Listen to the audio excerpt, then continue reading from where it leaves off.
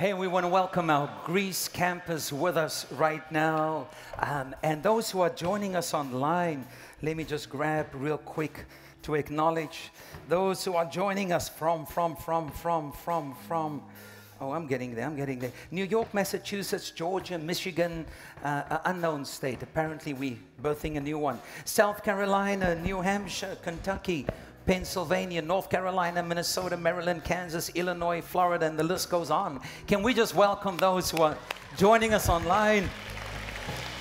And we're so excited because, as you know, we started our Monroe County extension, and they only allow 50 people at a time, and we've already maxed out the 50. So we are asking if they could do a second service for us. So yeah, man, come on now.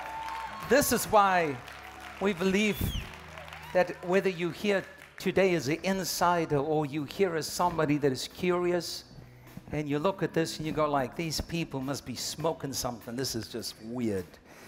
It is okay. Because the most beautiful thing is Jesus will find us where we are. His love, His kindness will find us where we are. And I'm going to pray for us because today I'm going to conclude the message Beyond Anxiety. And today my conversation is going to be a little bit more of a spiritual one because we recognize that anxiety lies on many levels.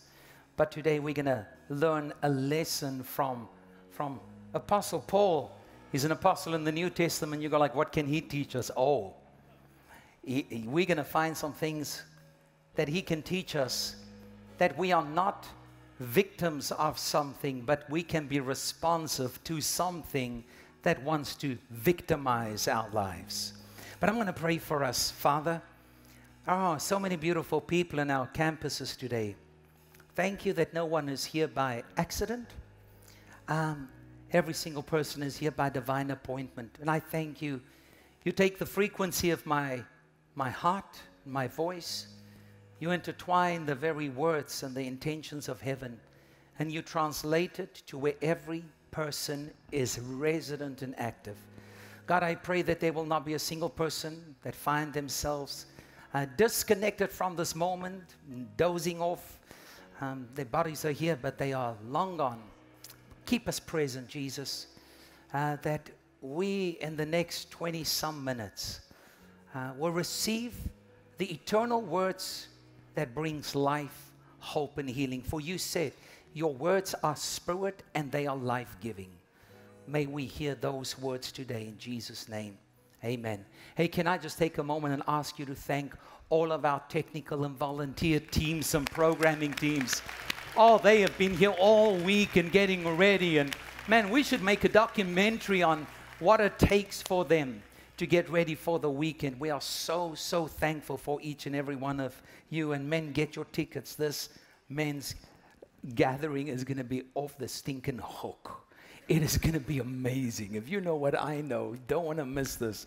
It's going to be so amazing. So today we're going to read a portion of scripture in the book of Philippians chapter 4, verse 8. Philippians is a New Testament book.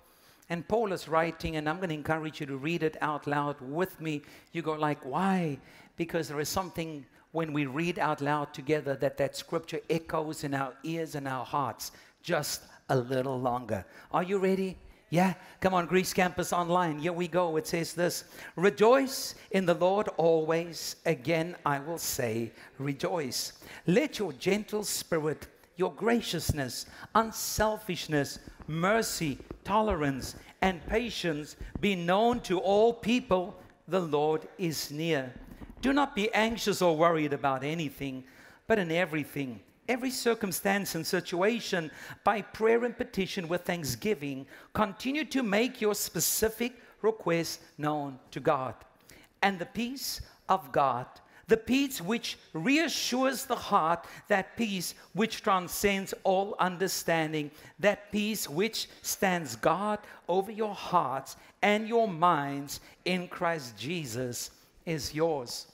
Now, if I had to read that in isolation, not knowing what I know about the context and the background, I would ask you the question, where do you think, who Where would somebody need to sit? And what would they need to experience to write something so poetic, so beautiful? If we read 2 more verses, we would all be asleep. Because it's like, don't worry, be happy, rejoice, hey, hi, don't worry, be happy. And I go like, yeah, he's probably sitting in some street cafe, and it's one of those beautiful moments, the ones that we can probably count on our 2 hands, that you can always remember. It's those perfect moments in life where you are present and you smell and you see, and there's no worry. You carry no burden. You know what I mean? Those moments where it is just beautiful, so kill me now. You know what I mean?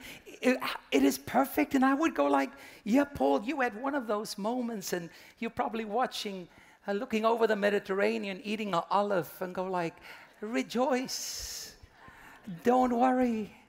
And I go like, hey, swing by my house. Life is not Mediterranean where I live, where you live. We don't have olives.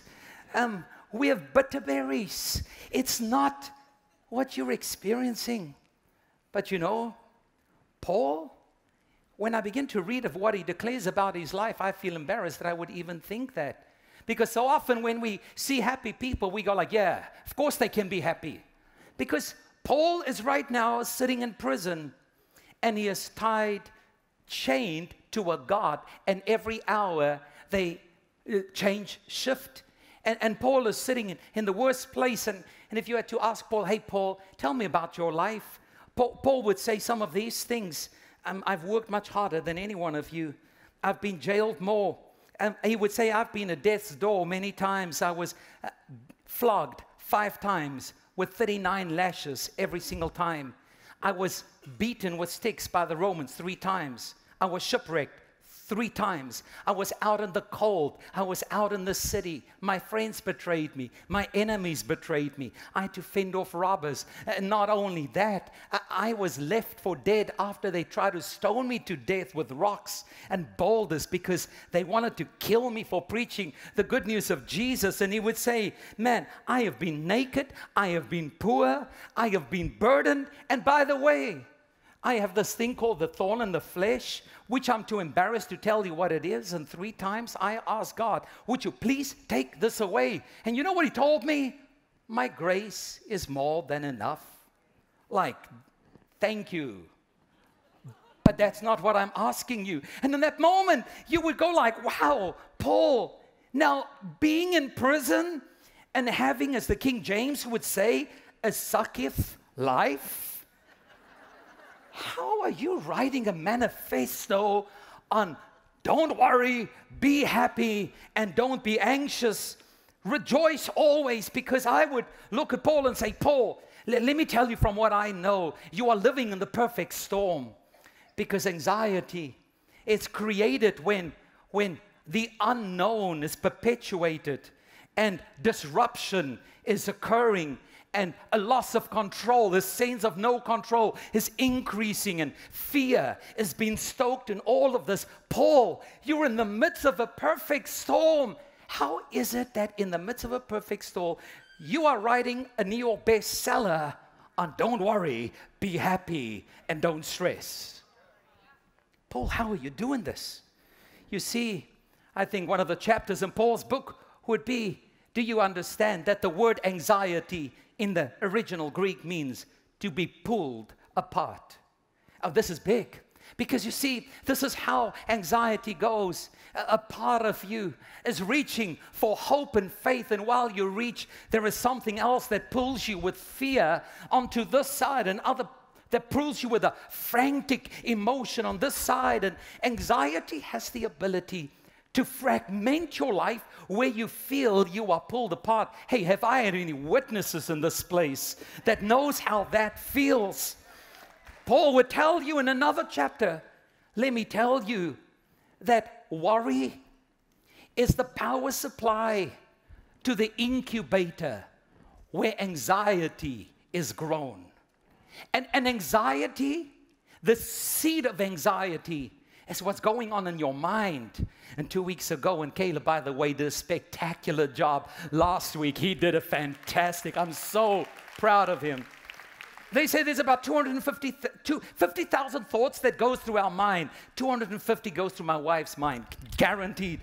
50,000 thoughts that go through my mind. And they say you cannot control them, but you can decide which one of them are going to repeat.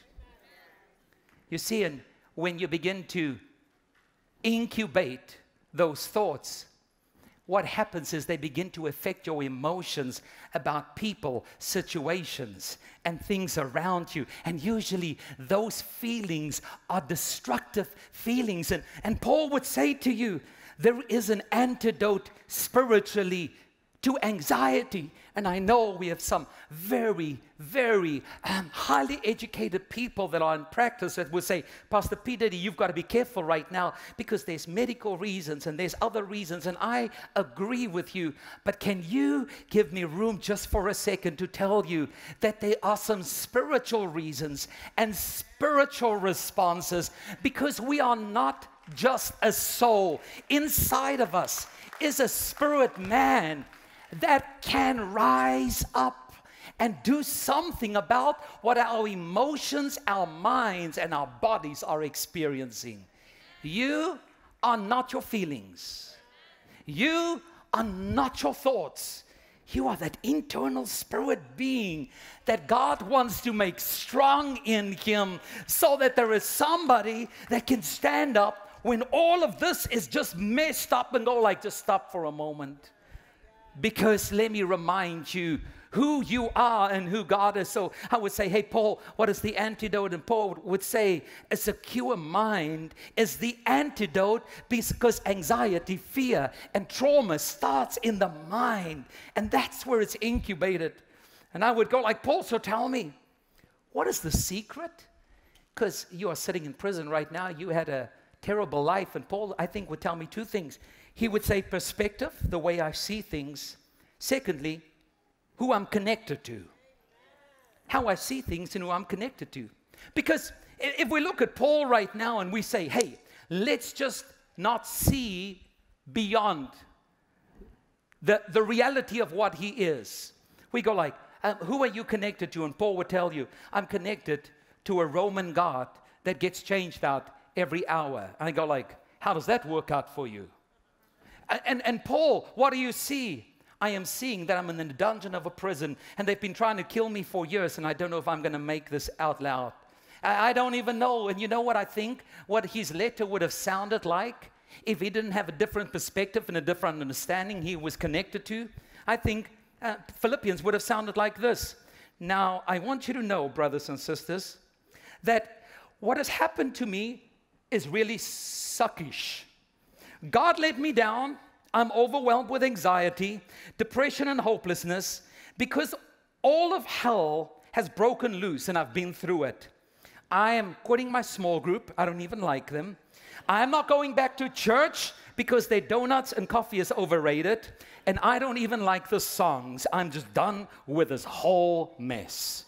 Come on, how many of you say, yep, that's how I feel from time to time? And I'm going to tell you, you know why you feel that way? Because you are looking at the wrong thing and you are forgetting who you are connected to. Because you see, perspective simply means how you see something. And the question is, what are you focusing on? And who are you connected to? Because Paul knew two things in Philippians chapter 4, verse 5. I want them to put that scripture up, and I want you to find the last four words in that scripture for me, the last four words. What do you see? What is he saying? Come on, shout it out. Come on, Greece Campus Online, shout it out. Turn to your neighbor and say, this is why you came. You need to know that. The Lord is near. You know what Paul is saying? He's saying, hey, I am tied to a Roman soldier, but you know what's in between me and him? The Lord is near.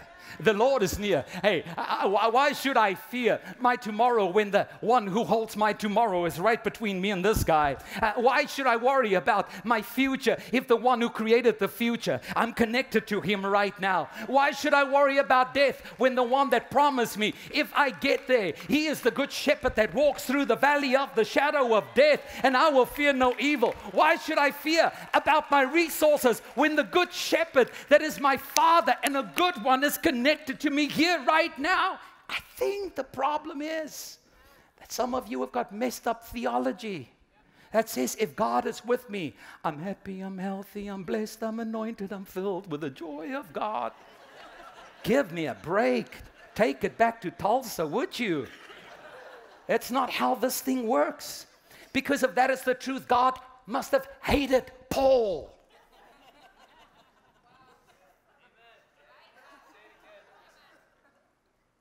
If that was the theology, I would have just stabbed myself in the eye. If I'm Paul, just stick me out, right, forget it.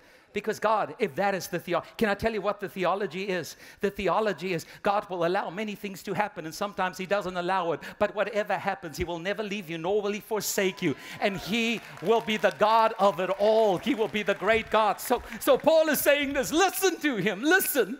He's got a different perspective. I want to feel sorry for him. Listen, Philippians chapter 1 verse 12 says, I want you to know, brothers and sisters, that what happened to me has helped to spread the good news. What? As a result, it has become clear to all the soldiers who guarded the emperor and to everyone else that I'm a prisoner because of Christ. So through my being in prison, the Lord has given most of our other brothers and sisters confidence and courage to speak God's word more boldly and fearlessly than ever before. You know what I love? They think they're putting him in prison, but he gets to preach to the gods that guarded the emperor every hour of every day. Here's my question.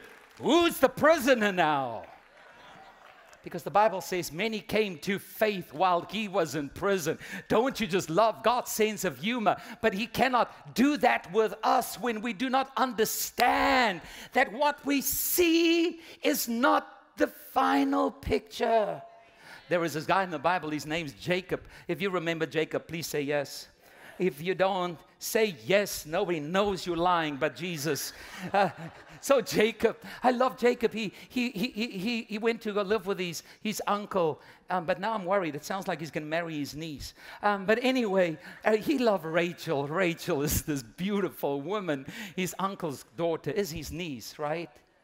I don't know if I can preach this anymore. But anyway, he loved her, and he says, hey, what must I do for Rachel? And he says, no, you've got to work for 7 years. For 7 years, he worked for this beautiful woman. Then it gets all confusing because he marries her, and he wakes up the next morning, and it's the ugly sister.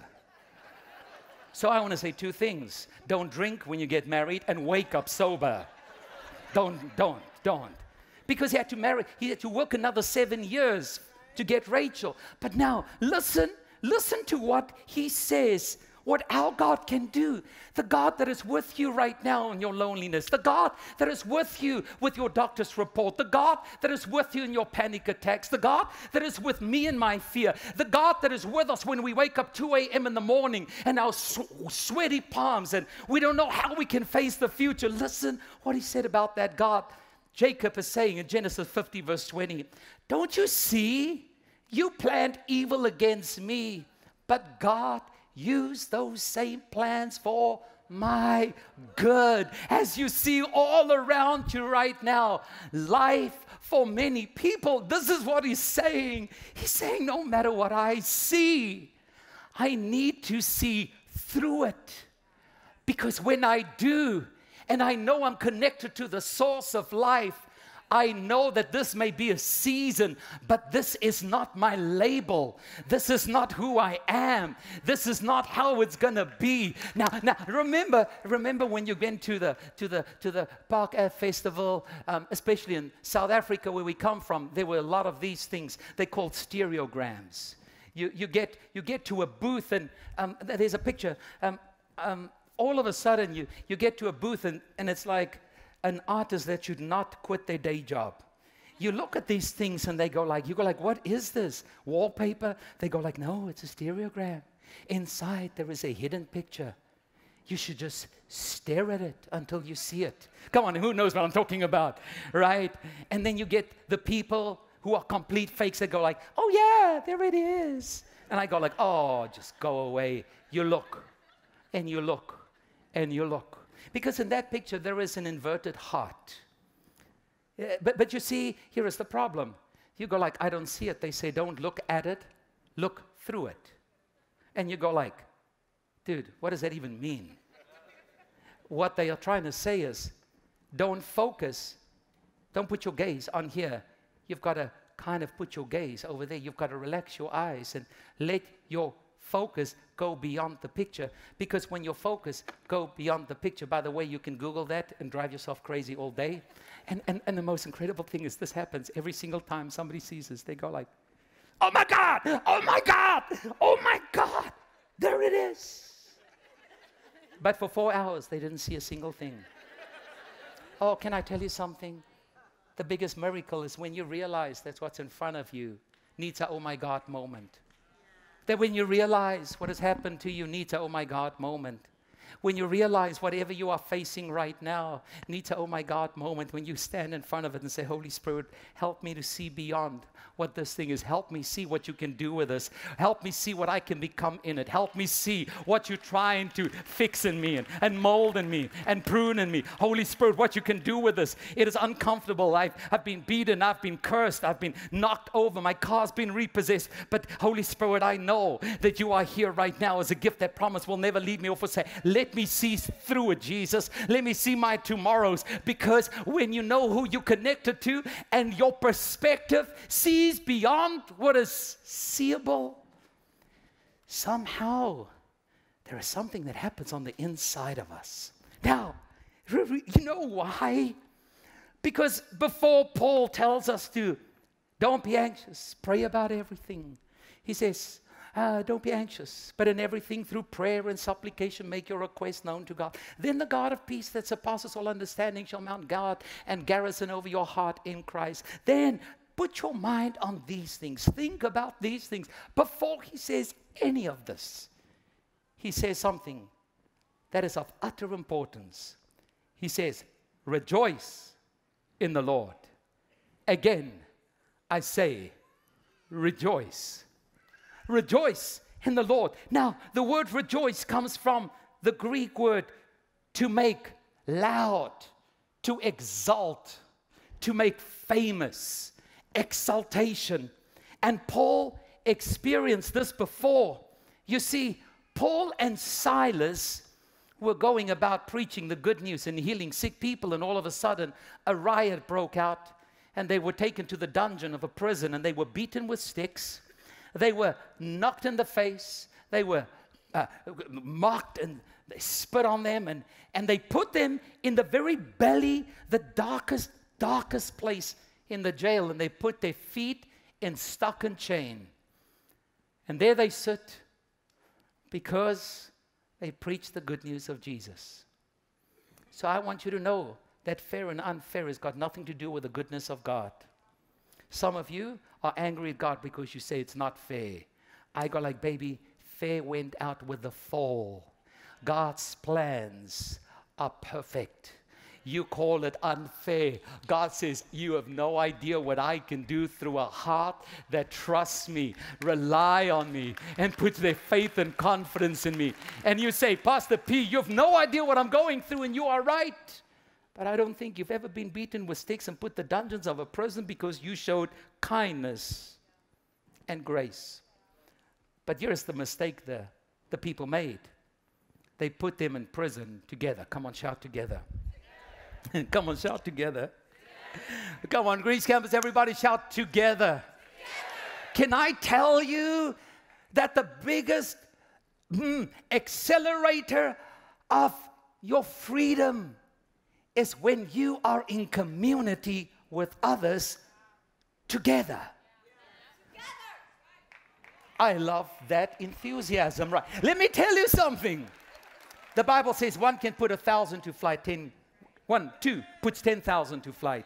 Bible says a twofold cord cannot be easily broken. And I want you to know the way the enemy gets you is to put you in isolation, and he will pick you off every single time. Whenever you go to Africa and watch animals hunt, they will always isolate an animal. The only way they can hunt is to isolate. If they don't isolate, they cannot attack the pack. And I want you to know, some of you go like, well, I just don't like groups. Hey, without groups, you are isolated, and the enemy is going to pick you off. And I go like, forget what you like. This is what you need. You need to sign up. You need to get involved. You need to realize your breakthrough and your miracle is in the pack when you are together with somebody.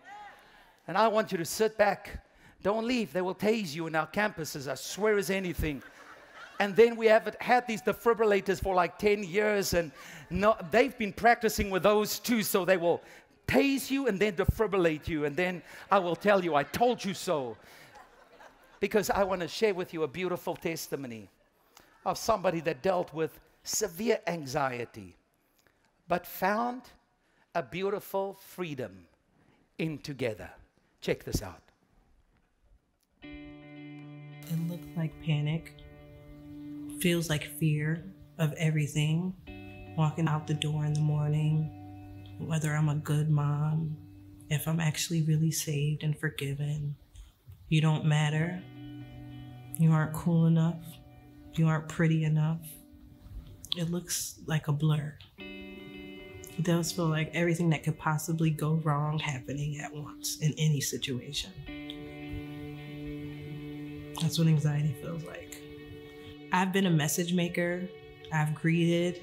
I've done kids ministry, I've done small groups, I've led one, I've been in one, I've done sisterhood. And from the outside looking in, you look like you're okay. You're doing it. You're walking this road with Christ, and you've got people in your corner, and it can still not be okay. You can still struggle feeling alone. Just because you come to church, everything is not great. Kind of like Pastor Pierre said, it comes in waves. My waves are actually daily versus monthly or yearly. And isolation looks different. It can be because I don't feel like I fit in at church, or because I'm the only one in my family that goes to church. And facing my fears to join a biblical community, I realized that I can neglect God on my own. I can feel like a bad mom on my own. I can cope in the wrong ways on my own. How do you change anxiety? I prayed, had an honest prayer with God.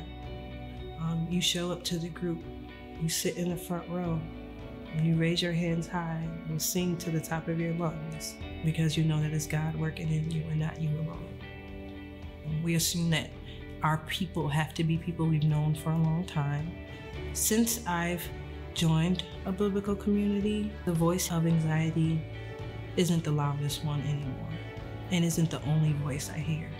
Because I have that biblical community and people that are encouraging me and pouring into me very, very good mind food, anxiety says that I'm not enough, but I have people texting me that I am, people thinking about me, people looking for where I'm sitting at when I come to church. Anxiety is not the loudest voice.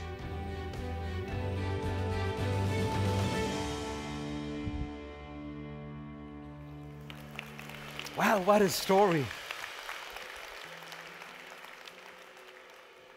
So Paul and Silas are sitting in the dungeon of a prison. And the Bible says their backs were beaten, ribs were broken, noses were bleeding, smelling feces, urine, rats are running around. They could have had a song of pain. They could have looked at each other and go like, hey, dude, you think this is worth it? Where is God? Did you ever read he like Daniel closed the lion's mouth? Sure didn't work for us. How about Shadrach, Meshach, and Abednego? What a joke. Look at us. You look terrible, by the way. yeah, I don't think God sees us anymore. It is normal to have a song of pain. Can I tell you something? All you will get in return when you sing a song of pain is empathy. But there is a different song, because the Bible says at midnight. Come on, just say midnight. You know why midnight? It was the darkest time of the night. Have you ever been in midnight? Some of you have been in midnight for 2 years. You know what I mean? You're in the lowest part of the dungeon, but there is in you a song of pain or a song of praise.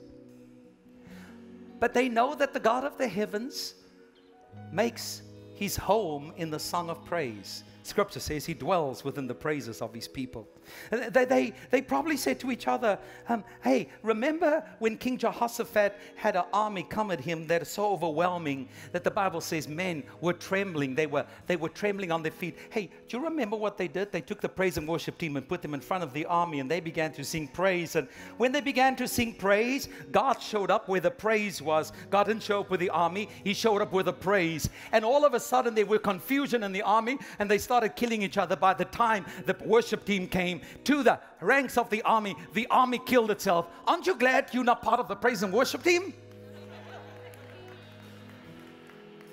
Oh, hey Silas, remember Jericho? Jericho's walls was impenetrable. But remember what they did when they began to sing and shout praise unto God. God of the heavens inhabit the praises of his people. And you know what happened? The walls came tumbling down. That's how God works. So just a suggestion. By the way, LOL. How about we begin to sing the song of praise, not the song of pain?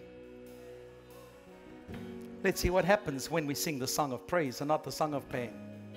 And the Bible says at 12 o'clock they began to sing. I love how one translation says, robust hymns of praise. And the other prisoners heard them. You know what that means? That the sound and the song of praise is not in your head, it's out loud. That means something has got to come out of your mouth, not just think about it. That means in the midst of whatever you are going through, because the Bible says when they were sitting there and they were in the midst, I think they just decided to go like, oh, waymaker, promise keeper, light in the darkness. Come on, that's why you worship, leader. That is who you are. Come on, sing it with us, everybody. Waymaker, miracle worker, promise keeper, light in the darkness. My God, that is who you are. Come on, everybody, lock in. Here we go. Waymaker, miracle worker, promise keeper, light of the darkness. My God, that is who. Come on, all the campuses, let me hear you say, Waymaker, come on. Waymaker, miracle worker, promise keeper, light in the darkness. My God, that is who. Wait. And all of a sudden, the Bible says, in the midst of their robust praise, suddenly, how many of you are in need of the suddenly of God? Listen, the suddenly of God doesn't come in the song of pain.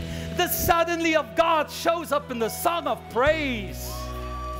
The suddenly comes when hard things tackles ordinary lives. Listen, you know when you sleep at night, you have a business, and all of a sudden in the middle of the night, 2 o'clock, you awake and you go like, my business is failing. And you begin to, your heart begins to pound, and you're self-medicating. You can't breathe. You begin to work out your exit strategy. There is a song of pain on the inside of you. Can I suggest there is something else that you can do? Oh, I can suggest that you raise your hands as high as it can go. Come on, dancing it. And you sing, Waymaker, miracle worker, promise keeper, light in the darkness. My God, that is who you are. Come on, everybody, just a little louder. Oh, waymaker, miracle worker, promise keeper, light in the darkness. My God, that is who you are. Listen, you can't pay your bills at the end of the month. You don't like the job that you have. You can either sing the song of pain, or you can go to the restroom at your job. Raise your hands and say, Waymaker, miracle worker, promise keeper, light in the darkness, my God, that is who you are. Come on, you've got to sing it a little louder so people can hear. Waymaker, miracle worker, promise keeper, light in the darkness, my God, that is who you are. Oh, you and your spouse and your fiance, all of a sudden, every time you talk to each other, it's like scratching your nails on a chalkboard. You can't even say hello and you're growling. You can begin to go like, you have changed. It sucks to be with you right now. You know I can get better than you. Or you can grab her and say, Waymaker, miracle worker, promise keeper, light in the darkness, my God, that is who you are. Oh, Waymaker, miracle worker, promise keeper, light in the darkness, my God, that is who you are. This is my favorite part, when you don't. When I see that you're working, when I see that you're working, you never stop working. Oh, I like this part. You never stop working. Even when I don't see it, you're working. Even when I feel that you're working, you never stop working. You never stop. Come on, say it. Even when I don't see that you're working, even when I feel that you're working, you never stop working. You never stop working. Even when I don't see that you're working, even when I feel that you're working, you never stop working. You never stop working. You never stop working. You never stop working. You never stop working. You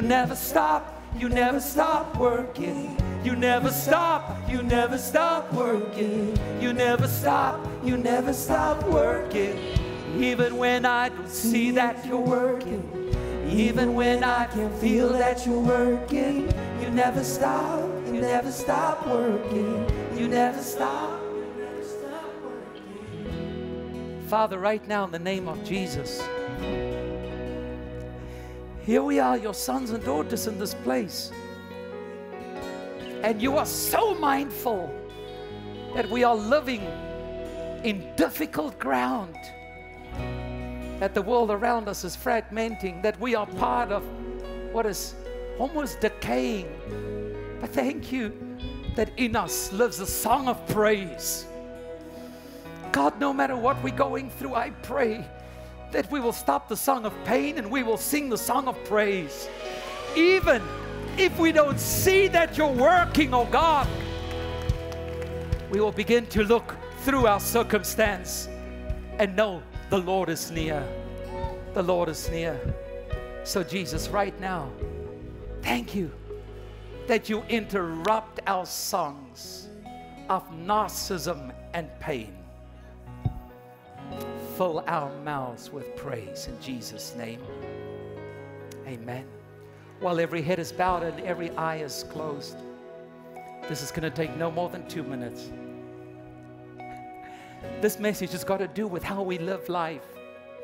But can I remind you again, there is no way to experience life apart from the life giver himself. We are experiencing diminishing life unless we are reunited with our Father. The Bible says that we are sheep, and all of us has gone astray. Sheep by its very nature drift, lose sight of the shepherd, and sometimes are just rebellious sheep. But God sent His Son Jesus to pay for what we could not pay for ourselves, so that we can be invited back into the arms of a loving God. If you are standing here today and you say, Pastor P, that's me, because I want to remind you, We do not control when God calls. He says, no one can come to me unless drawn by my Spirit. That's why He says, when I call you, do not harden your heart, because I will not call you forever. And if you're standing in this moment and you feel the butterflies are flying, you go like, oh, that's me, that's me. Oh, can I encourage you? God wants nothing of you but your surrender and saying, I'm coming home. So right now in this room and online, if you say, that's me, I'm not going to ask that you come to the front. While every head is bowed and every eye is closed, would you just raise your hand so I can see who I'm praying for? And say, Pastor P, that's me. I'm seeing hands everywhere, everywhere, everywhere. I'm so proud of you.